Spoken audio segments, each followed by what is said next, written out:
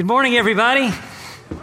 It is great to see you guys. If you're watching us online, those of you at True Worth, good morning to you guys as well. It is great to see your faces this morning. And as I look around, I know there's quite a few of you that I haven't had a chance to meet yet. So if we haven't met, come stick around after the service. I'd love to visit with you. My name is Chris. I serve on staff here as Director of Music and Worship. And for all of you, even if we have met before, I want to give you just a little bit of insight into me. I am what's known as a fountain of useless thought. It's a true story. If there's a tidbit of information or some sort of fact that in no way can benefit me, chances are I'm going to remember it. So I want to give you just a couple of quick little useless facts. Here's useless fact number one. Strawberries, they're not really a berry, but a banana is. I didn't know that either, huh? Yeah. How about this? This I think this is really fascinating. Do you remember being taught as a kid in 1492, Columbus sailed the ocean blue, that whenever he did that, there was this real fear that he was going to sail off the edge of the earth because everybody thought the earth was flat. Do you remember being taught that? Not true. It's not true at all. Nobody at 1492 thought the earth was flat. Everybody knew it was a lie that people had come up with in the Enlightenment to try to vilify the church and make them seem unenlightened. The truth is, I think it was 4th century BC, Aristotle was the one to show that the earth was round. And not only that, he estimated the circumference of the earth, and we found out later that he was 4 meters off. That's how accurate he was. So 1492, nobody thought the earth was flat. So anyhow, this is my favorite fact though. Many of you probably don't know this.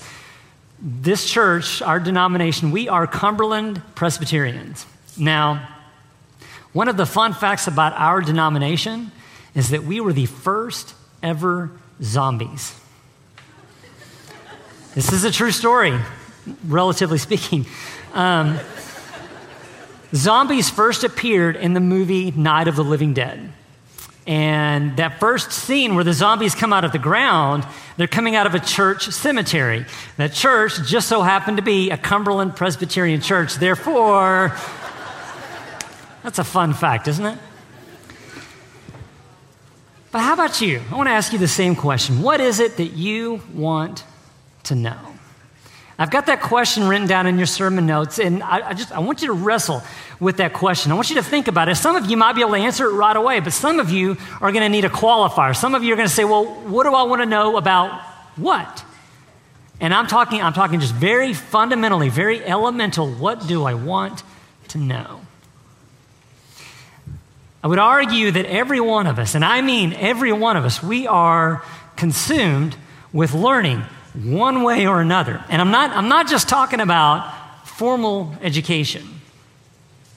What we do every day is driven by what we want to know.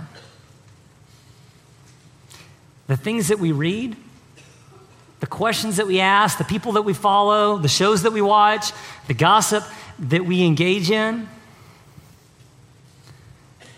What is it that you want to know? Where does your mind go when you let your mind just sort of wander? What are you curious about? See, we're all obsessed with knowledge, one way or another. Think about how you feel when somebody knows a secret that you don't know.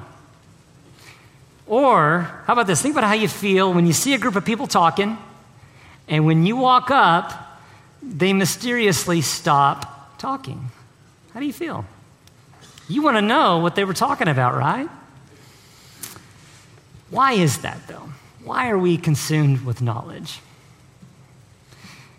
I think the reason why, and I see this play out every day, is this concept right here. Take a look at this image.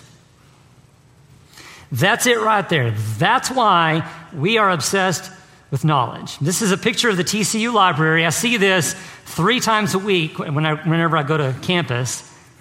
Now, for those of you that don't speak Latin, TCU has that same phrase spelled out in on just multiple languages on different steps inside the library. Take a look. There it is in all these other languages. Now, for those of you that don't speak Chinese or Swahili or Russian or whatever else you see there, they do you one better, and they spell it out for you in English in a big LED wall. Take a look. That's why. That's why we are obsessed with knowledge, because knowledge is power. What we do day to day, how we get through life, what we're able to accomplish is completely limited by what we know. So this is our current worldview. In your sermon notes, I want you to write this down. Our current worldview sees knowledge as power. So when we hear that we're going to be in the book of Proverbs and we hear that it's a book about wisdom, about knowledge, we get excited. Why? Because knowledge is power. So let's unpack that phrase a little bit. I find it problematic. And so what I want us to do is I want us to deconstruct that phrase for just a little bit. Knowledge is power. Why is that a desirable thing? Because any form of power helps you control your environment, can help you manipulate your existence, your world. This is why at an institution like TCU, and at the front of a building that's designed to inspire students to read and to learn, you find that phrase, knowledge is power. I mean, essentially what they're saying is, hey, you want to learn how to manipulate your world, how to control your environment, come in here and read so that you can. Now, if you think I'm being cynical, this form of communication goes even further. You walk in, not 30 yards away from that phrase, you're going to find another curious symbol. Take a look. That's the bust of Caesar Augustus, the pinnacle of power, of control, of physical strength. At the front of the building, they have this mantra that knowledge is power, and then not 30 yards away, they have a symbol of exactly what they're talking about. Now, on a side note, if you're curious, come see me afterwards, because people are always asking me to define irony for them. There's something very ironic about that statue. And if you're curious enough, come find me afterwards, and I'll explain why. But for now, I want us to open up your Bibles to Proverbs chapter 2. You see, when we take that mindset of knowledge as power, and we bring that with us when we go to the text, we miss the point entirely of what Proverbs is all about what the wisdom of God is all about. I want to pick up there at the very beginning of chapter 2. He says, "My son, if you receive my words and treasure up my commandments with you, making your ear attentive to wisdom and inclining your heart to understanding. Yes, if you call out for insight and raise your voice for understanding, if you seek it like silver and search for it as for hidden treasures, then you will understand the fear of the Lord and find the knowledge of God." Let's pray. Father God, before any of us ever spoke, before any of us had a beating heart, Father, you were there. Father, all that is known in this world, all of the wisdom, all of it has its origin in you, because you are the author of all that is. You are the author of all wisdom. So, Father, before we speak, before we listen to anybody else, we pause and we reflect and we remember that we are in your presence, the author of all that is, and we listen for your voice. So, Father, speak to us this morning. Show us who you are and who you are calling us to be. In Jesus' name, amen. Now, in your Bibles, I want you to underline verse 5. Then you will understand the fear of the Lord and find the knowledge of God. You see, Proverbs looks at knowledge in different terms than the way we tend to. So what I want us to do today is I want us to push back from that concept of knowledge as power. And I want us to learn from the book of Proverbs, learn something different about knowledge. In your sermon notes, number 2, a kingdom of God worldview sees knowledge as transformation. I think we've got a lot to learn about this knowledge of God. But as this proverb spells out for us, the knowledge follows the transformation. And it's not a knowledge of control, of manipulation, of power. It's a knowledge of God. So again, I ask you, what is it that you want to know? In your Bibles, I want you to flip over to the Gospel of Matthew. I'm going to pick up there chapter 6, right there in the middle of the Sermon on the Mount. Right at the end of chapter 6, verse 33. I'll take a moment. I'll let you guys get there. We're going to have this on the screen as well, but I want you to actually put eyes on it in your Bible. It says, "But seek first the kingdom of God and his righteousness, and all these things will be added to you." I'm having you turn to this because if you haven't done this already, I want to invite you, underline this verse, memorize this verse, consume this verse, make this verse deep inside of you and live it out. It says, "But seek first the kingdom of God." It doesn't say seek second or seek third or seek when life slows down or when I go on vacation or when I get ahead at work or when things are easy. It says seek first, unequivocally. Now, in your sermon notes, I want to unpack just a couple of things about what this sort of knowledge entails. There, that first blank for you, number 3, knowledge is transformation. Letter A, desires God. So I've been asking you numerous times today, what is it that you want to know? What are you curious about? The follow-up question is this: why? Why do you want to know the things that you want to know? For a time, we would say, if you want to see what you truly value, take a look at your bank account. I've got another metric for you. If you want to know what you truly value, look at your daily planner. Or for some of you, if you got the most recent update on your iPhone, it's got this wonderful little tool. You go to settings and you can click on screen time and it will tell you how much time you've been on your phone. And not only that, it'll tell you where you've been on your phone. Might I suggest for some of us that would reveal what we truly desire, what we really want to know about? So some of you know I'm in seminary. I'm in hopefully my last year of seminary. And I was up there a couple of weeks ago visiting with a friend of mine who's a student as well. And we were going through this challenge, so to speak. And we're both trying to navigate through this challenge, this experience. But we were handling it in very different terms. My friend was all anxious and worried about it. And so I asked him, I said, "Hey, look, you and I, we're going through the same situation. Why are we handling it so differently?" And he says, I know, I get worried about it sometimes. And so I asked him, I said, "Okay, so tell me, how was your time this morning in the Word? What did you read today in the Word that might help you out with this situation?" And I asked him, I said, "Tell me about your prayer life. What was your prayer this morning? What did you hear from God? Did God reveal anything to you at all this morning that might help you with this situation?" And he says, "Look, I know I need to be in the Word every day. I know I need to be praying every day. I know. And I say, do you really? Do you really know? Because if you did, you'd be doing it." And this is a conversation I feel like I've had more times than I can count with various people. And so just so you know, if you ever come to me and you're needing help with a certain situation or an experience that you don't know how to handle, I'm probably going to ask you those questions too.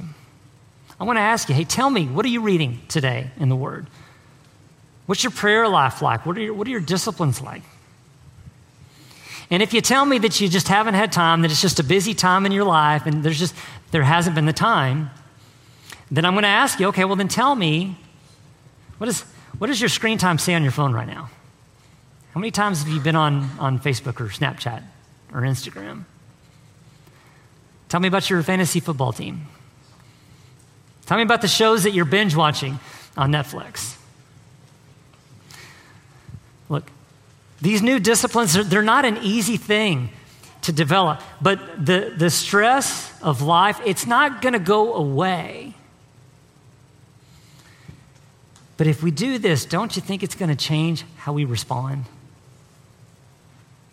I want to give you something very easy, something very practical to do, and that's this. If your primary Bible is on your phone, I want to invite you, go and get a hard copy of the Bible. Like the Bible app, and this is a wonderful tool to have. It's very convenient to have.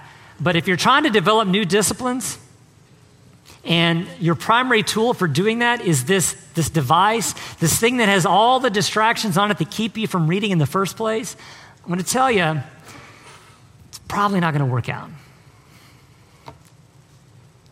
Get a hard copy of the Bible. You put it on your nightstand. And when you wake up in the morning, before you check your phone, before you check an app, before you do anything, before you respond, before you speak to anybody out in the world, seek first God. Seek God before the craziness hits. You find a quiet place. You sit down. You got your Bible and you open it up. And then you pray. And you say, God, show me who you are today. God, reveal yourself to me today. Reveal something to me today. And then you read and you listen. And you hold on to that moment for the rest of the day. We read in 1 Thessalonians 5:17, it says to pray continuously. And we read that and we say, well, how on earth is that possible? You know, I've got a job, I've got a family, I've got things I've got to do. I can't sit around all day and pray. That's not what he's saying. What he's saying is, look, seek God first. Before anything else, you seek God and you grab a hold of something. You take a verse, you take a phrase, you take a revelation, you take something from that morning experience and you hold on to it the rest of the day. And you continue to go back to that throughout the day. You continue to reflect on whatever that revelation was, whatever that verse was, however God spoke to you that morning, you hold on to it and you keep it with you all day long. Don't you think that might change the conversation? Seek God first. Seek God before life happens.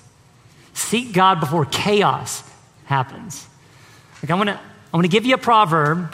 This doesn't come from the book of Proverbs. This comes from the wisdom literature of Chris Bohan, which I'll tell you is a very short book. It's a very quick read. But here's the proverb. Wise is the person who doesn't wait for chaos to come knocking before seeking God. And as we do this, as we seek God every day, we begin to develop this desire for God in such a way that we desire hearing from God more than we desire that first cup of coffee.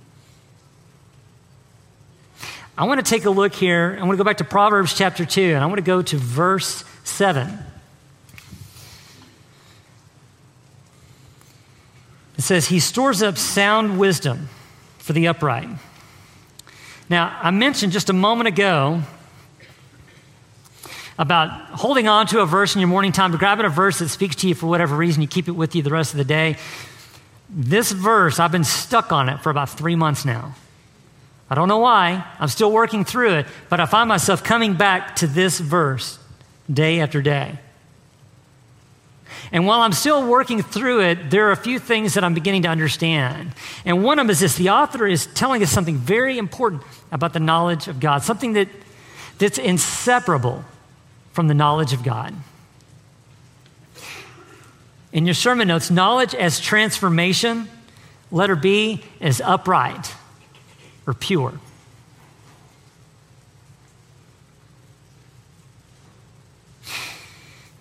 If we are serious about seeking the wisdom and knowledge of God, we have to take a close look at ourselves, at our lives, and do a daily inventory of how we're doing in this thing called life compared to what God is calling us towards.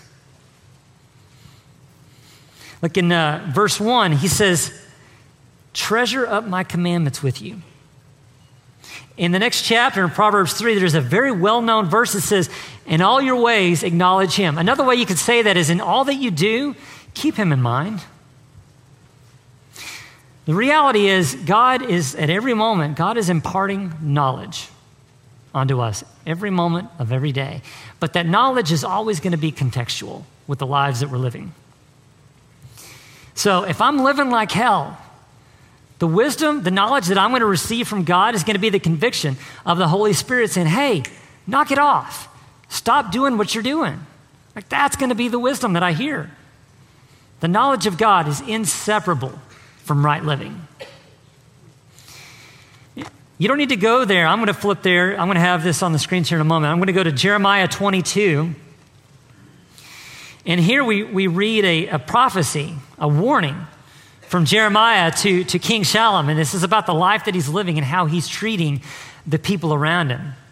He says, woe to him who builds his house by unrighteousness and makes his upper rooms by injustice, who makes his neighbor serve him for nothing and does not give him his wages, who says, I will build myself a great house with spacious upper rooms, who cuts out windows for it, paneling it with cedar and painting it with vermilion.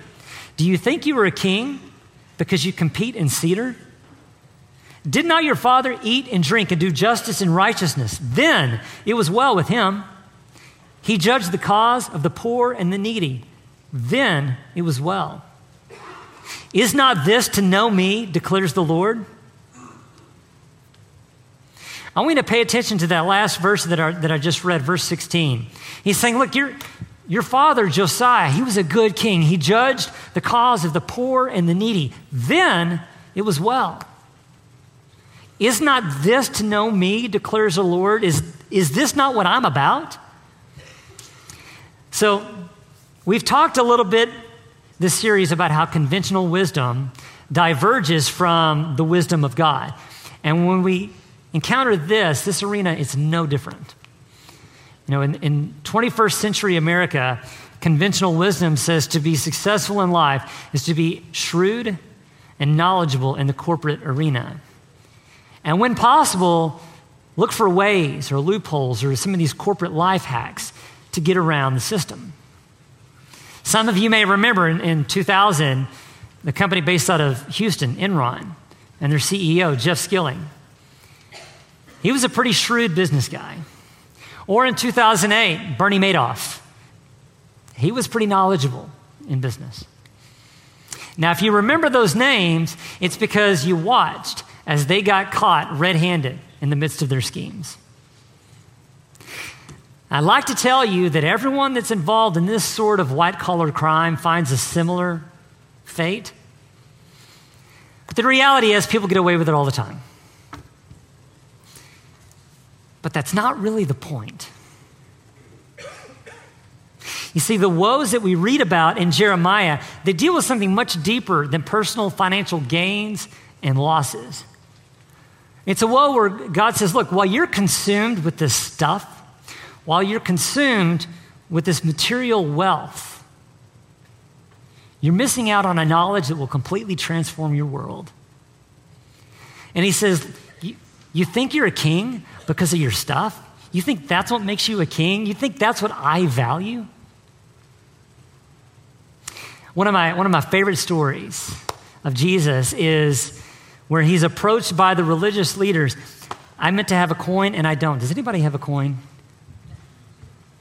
It's remarkable. Nobody has coins anymore. We have a coin. So he asked the religious leaders, they say, do we pay taxes to Caesar? And they don't really care. They don't care what Jesus thinks. They want to trap him. If he says yes, then in a sense, he's participating in paying homage to Caesar. If he says no, then he poses a threat to the empire and could be arrested. Now, in typical Jesus fashion, he doesn't get nervous. He doesn't get riled up. He's calm, collective. He takes the coin and he asks him, he says, okay, whose image is on this coin? And they say Caesar. And he says, okay, well then give to Caesar what's Caesar's, give to God what's God's. Now, I want to invite you, when you read stories like that, I want to invite you, employ your sense of imagination, your sense of creativity when you read stories like that, and find the emotion that's in the text and bring it out so that these stories can really come alive. What he's doing is he's saying, look, this coin, this piece of metal, this has no intrinsic value whatsoever.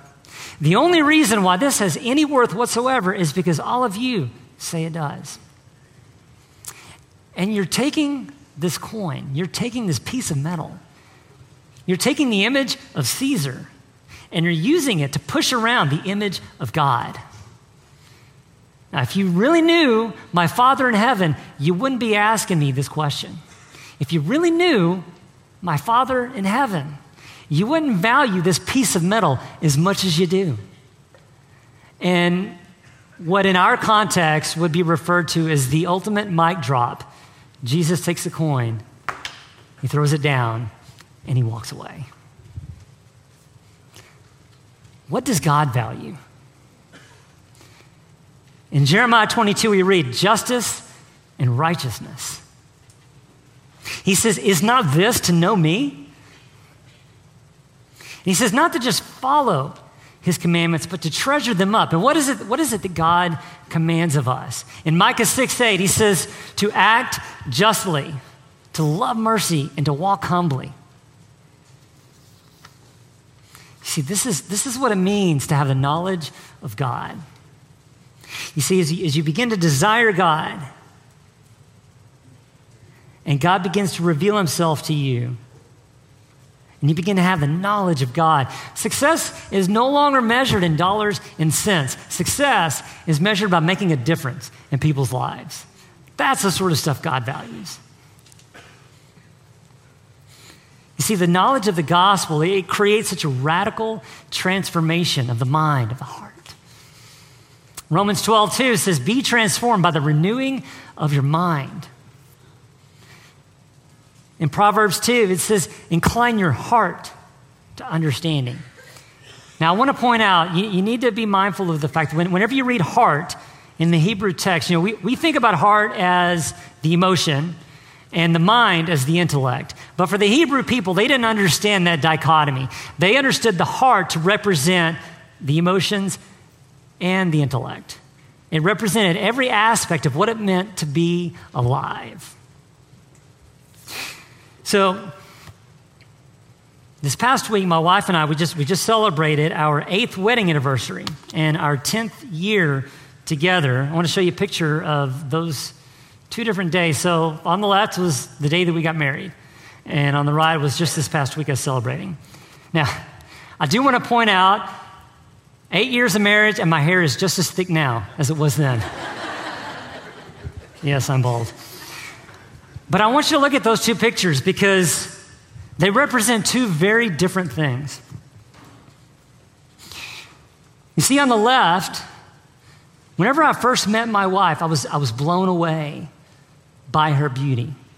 Now, of course, I still am. That's never going away. But I was intrigued by her. I was curious about her. I wanted to know all I could about her. I wanted to know her favorite song, her favorite color, her favorite restaurant, all of these sort of facts about her. That's what I wanted to know. 8 years of marriage, I don't have that desire anymore. Rather, I've got a deep, deep desire to know her. I hope you understand the difference. This is exactly the sort of knowledge that we encounter when we read in Proverbs. That word, the Hebrew word is yada, and it indicates a sense of intimacy, a sense of closeness. It reveals the desire. It's not this sort of distant observational knowledge where from a distance you can see this reality and you recognize what it is and you say, okay, there's that, and then you go on about your day. No, it's a sort of knowledge that you see, you become aware of, and you find yourself drawing deeper and deeper into it. And then you act on that reality. That's the sort of knowledge that we encounter when we go to the text. So I'm finishing up my 10th year now, 10 years of postgraduate studies in theology. And you want to know what the biggest change has been over these 10 years? I went to college with this quest. I had this quest to know all about God that I could. I went to grad school with these Greek concepts of who God is, and then these Hebrew concepts of who God is, and then working to try to reconcile both of those together and all these philosophical understandings of who God is. 10 years later, you know what my desire is? My desire is not to know about God. My desire is to know God in a personal, real, transforming way. That's what I want to know. Now, if you want to engage in the conversations and the philosophies of God, I'm happy to go there with you. I still enjoy them, but my desire is to know God. When we seek God first, when we seek God every day, God begins to transform us, change our lives. And then as we do that, as we develop that understanding, we treasure up his commandments, something else very, very powerful happens. In your sermon notes, knowledge as transformation, letter C is grateful. Now, let me be clear. I'm not simply talking about thanking someone for bringing you a cup of coffee or buying you dinner. It's not just thanking God when things are going well. I think too often we live in that religious rhythm of praising God when things are well and leaning on God when things are tough. What do we say if we get a report back from the doctor that we want to hear? What do we say? God is good. But I wonder, do we have the strength to get a report that we don't want to hear and say, this sucks, but God is good? This is what real gratitude looks like. Gratitude looks like the recognition that before any of us had anything, before any of us had a beating heart, before there was any possibility of repayment, God gave freely of himself to us. While we were still sinners, Christ died for us. Not only that, God gave in such a way that God knows and we know we can never pay back. Gratitude is a recognition that we cannot outgive God. And gratitude is the strength to go through some of the darkest moments this life can bring. And there are some really dark moments. It's the strength to go through the darkness of having to bury a parent or bury a best friend or have to bury a spouse or the horror of having to bury a child. Gratitude is the strength to go through those experiences and look that darkness square in the eyes and say, guess what? I'm still here. Guess what? I'm still standing. Yeah, this moment sucks. This could be the darkest moment of my life. I may never fully wash myself from the pain of this moment. It may be with me for the rest of my life, but I'm going to take my pain. I'm going to take my grief. I'm going to take these scars, and I'm grabbing a hold of the promise that I read in Romans 8 that says, neither death nor life, nor nothing in this world can separate me from the love of God found in Jesus Christ. I'm taking that promise, I'm taking this broken body, this broken spirit, and I'm turning to the heavens, and I'm praising my God in the heavens, and I'm doing it every day. You want to know about powerful knowledge? Let's talk about the power of gratitude. I've got 3 quick action steps for you. And the first is this. If you don't already, please go out, get a Bible. And I prefer, honestly, the smaller, the better, because the smaller it is, the more likely you are to carry it with you. And you carry it around like you would your phone.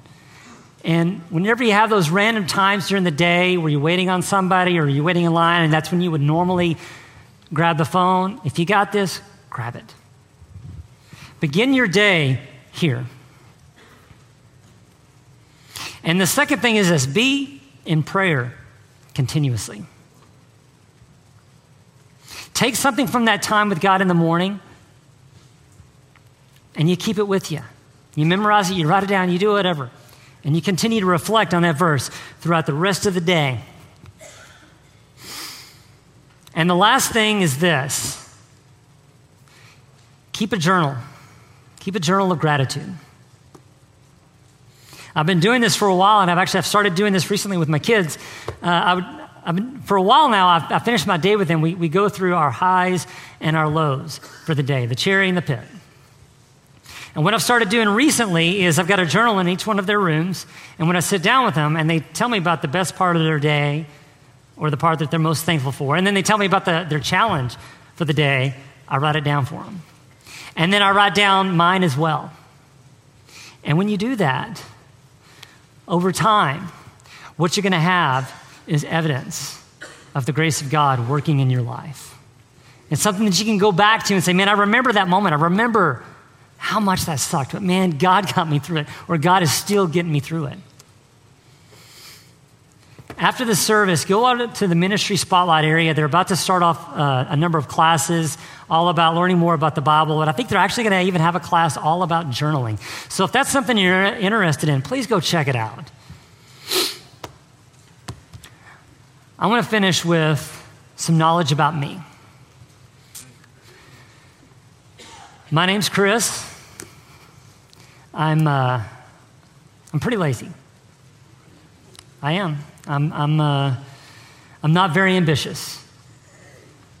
I'm not motivated to do much. I don't really do much. I'm not very bright. I'm a pretty dim-witted guy. I'm not very eloquent. I'm not intelligent at all. About the only thing I can do is play a guitar. That's about it. I'm not a memorable guy. If you met me, chances are a few minutes later, you probably forgot that you ever met me.